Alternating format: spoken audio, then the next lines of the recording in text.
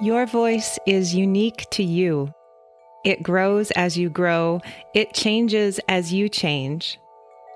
If you're curious about the relationship between your voice and your body, your heart and your mind, welcome. My name is Michelle Wallacay, and I can't wait to hear you.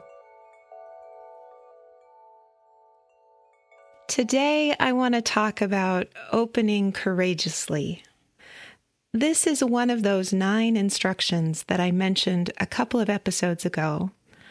The episode was called Your Whole Self is the Instrument. I think it's number 9. And opening courageously is one of the things that we need to do to maximize the physical strength available to us when we're using our voice. Opening courageously is also something we need to do emotionally, psychically, and spiritually when we're using our voice. And I'll get into a little bit of that today. Just for a quick review, when I say that your whole self is the instrument, I mean that we need physical strength, neurological calm, and a grounded sense of being if we want the project of using our voice to go well.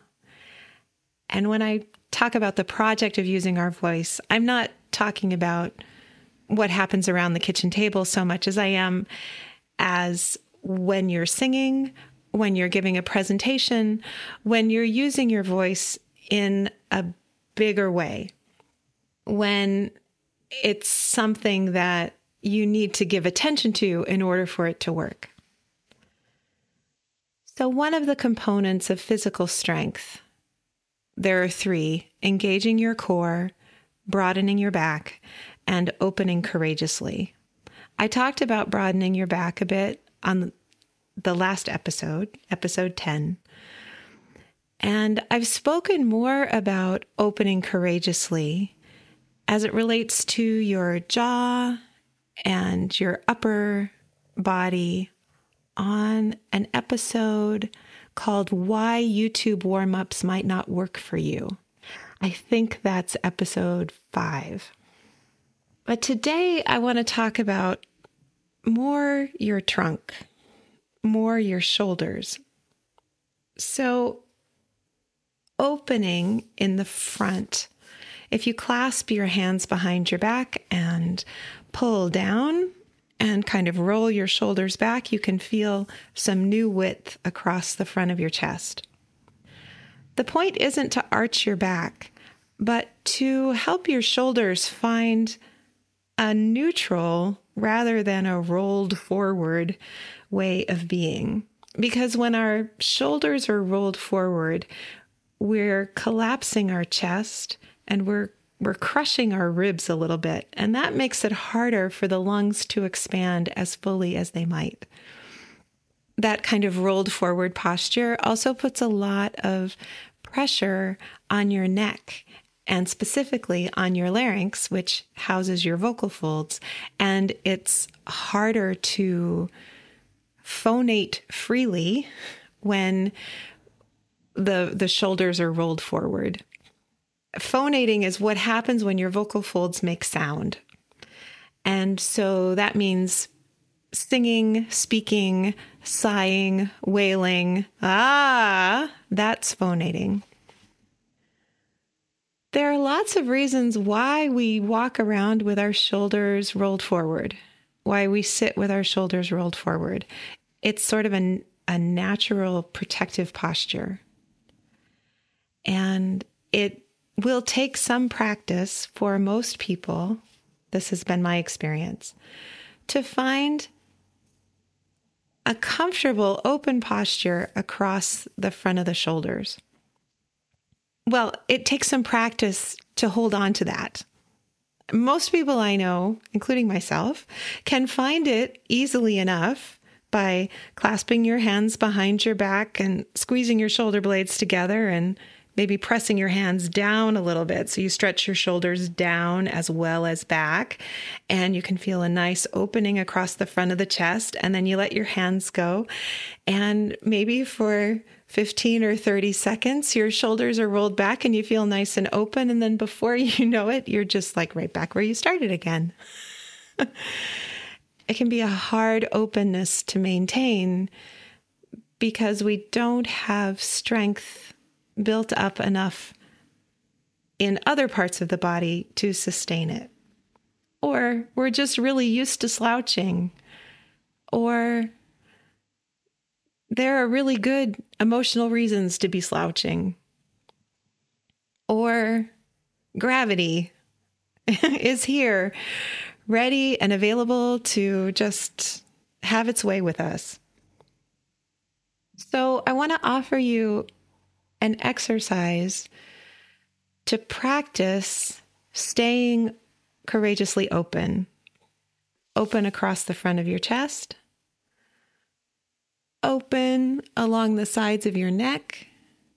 So if you can, before I add on, if you could just move one ear closer to its shoulder and feel a stretch, a gentle stretch, and do the same on the other side to feel a gentle stretch.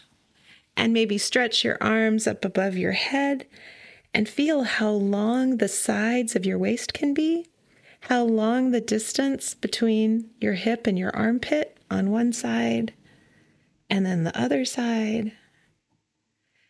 And then bring your arms back down, clasp your hands behind your back, squeeze your shoulder blades together, feel that width across the front of your chest again. And sitting, or if you're standing well, close your eyes and notice what you can hear in the room you're in, or if you're outside, what you can hear around you. So maybe this will feel safer if you're sitting down. But I want you to take just 30 seconds and just make note of all of the sounds you hear. And as you're making a note of the sounds you hear, there isn't going to be a test later to make sure you got all of them. This is you noticing. As you're noticing, see if you can notice what's nearby, what's far away, what's in the middle distance. Just everything you can hear. Remaining aware of the fact that the front of your chest is open. So if you're in a safe place, that is not driving a car, and you'd like to try this, set a timer for 30 seconds and go. Pause the podcast and come back when you're done. I have done this exercise in various forms for quite a long time. And I want to give special recognition to a couple of people, well, one person and a place where I learned about it again, all over again, this summer. One was in an improv workshop with David Rosowski, and he's using this exercise as a way to help improvisers become centered and present to the place and to redefine what noise is. Because when you're on stage and you hear a sound that's interrupting, or there's a sound that's irritating, you have an option. You can accept that sound as something that becomes part of your improvisation or informs your character in some way, or you can spend mental energy rejecting that sound. Neither approach is better than the other, I think. I think it's more how do you want to spend your energy? And I think for me, it's better for me to make myself aware of all of the sounds in the room and outside the room, the fire engine, the blaring music, the whatever, to become aware of them and accept them as part of this present moment and use them if they're helpful and not use them if they're not helpful. But by expanding my ears in that way, I feel more centered in myself.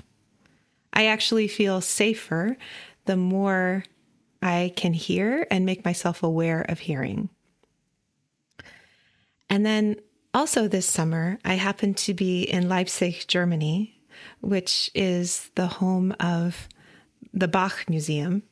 Leipzig is where Bach wrote most of his pieces that you know. If you've heard something by Bach, he probably wrote it in Leipzig. And the Bach Museum is a wonderful place. I can't recommend it highly enough. And they have things for all ages of people. And one of the things they thought was for kids was a worksheet with this exercise on it to sit quietly with your eyes closed and notice what you can hear, and then draw a map of the sounds you heard and where they were in relation to you. So what was close in, what was far away, and what quality did the sound have? Like if it was a car rushing by, how would you describe that? Or if it was birds in the trees or the wind in the leaves, how could you represent that graphically? And that was just charming to me. So today I'm proposing, again, another way of becoming aware of the sound in your environment and thinking about it not as noise, maybe, but as just sound.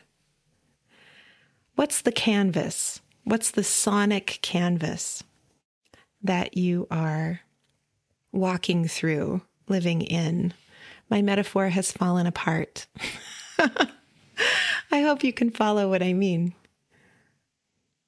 Anyway, very useful for expanding your creativity, for becoming more aware of the world around you, for becoming maybe more accepting of the world around you.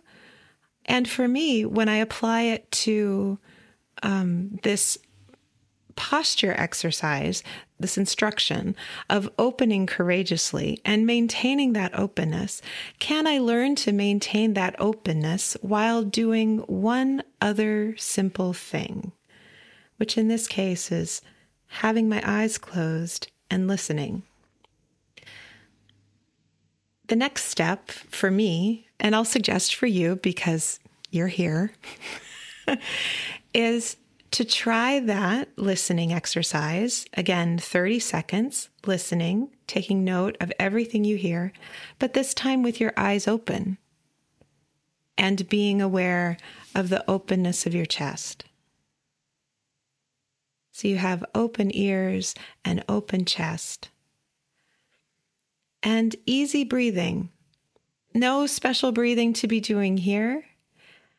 No stiffness to be holding on to. The point isn't to find rigidity, but to simply become aware of being open and what that feels like. And if you need to stretch again halfway through, 5 seconds in, go ahead and stretch. There's nothing wrong with movement here.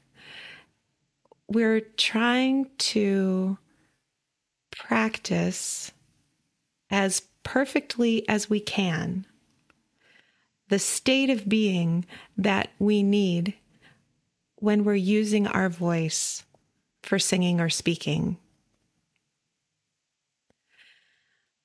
I want to step back from the physical for just a moment and mention boundaries, emotional boundaries, psychic boundaries. We're not only bracing ourselves against the loud noises of the world, right? We're bracing ourselves against bad news, relationships we don't like, people who make us feel tense, situations that are not going the way we want, right? Can you feel your shoulders moving in? Can you feel yourself feeling less open? That's a real thing.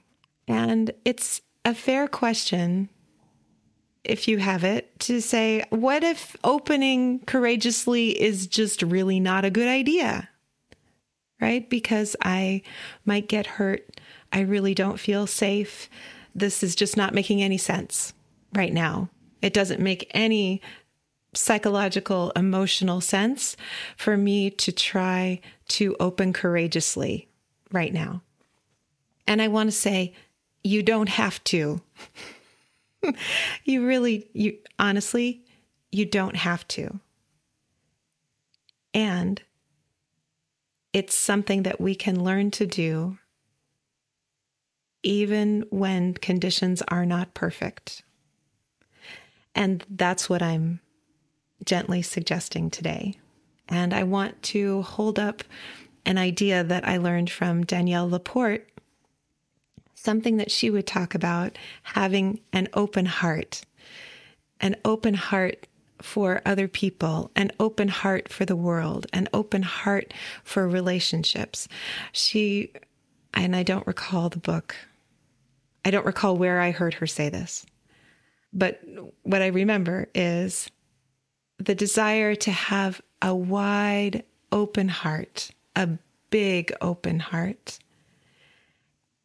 and a big effing fence. So imagine yourself sitting on a porch of a farmhouse with a large area of land around you, lots of fields, and there's a fence around the perimeter of your property. And the things that you want to protect your heart from, they can't come through that fence. And so cultivating this idea that you can have a big open heart, it's easier to have a big open heart when your boundaries are clear. There's a lot more to say about that. And when it comes to performing, speaking or singing in public, there are all kinds of things that we cannot control, which is why this sitting with your eyes closed, listening to the world exercise is really important, because sirens happen, because metal water bottles fall off of tables onto hardwood floors and make incredible noises, because cars honk. There are all kinds of disruptive sounds. And when you can practice listening and expecting those sounds, you train your nervous system, you train your trunk, you train your shoulders to tolerate them, to accept them, and to allow them to be, which helps you stay calmer, more grounded, open, even when it's not entirely comfortable to be open.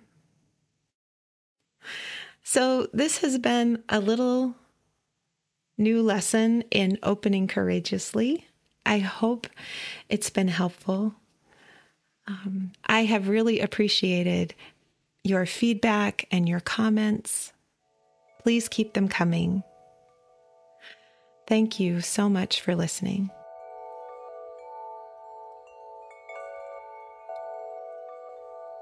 If you enjoyed today's episode, please rate and review on Apple Podcasts or wherever you listen. Every positive review helps new people find the show.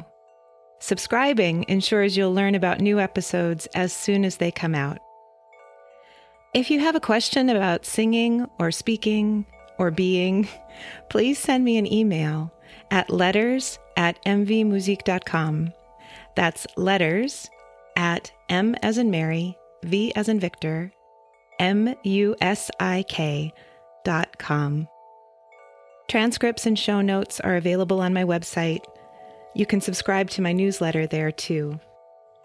Can't Wait to Hear You is produced in conjunction with Particulate Media. I'm your host, Michelle Voilacquet. I can't wait to hear you.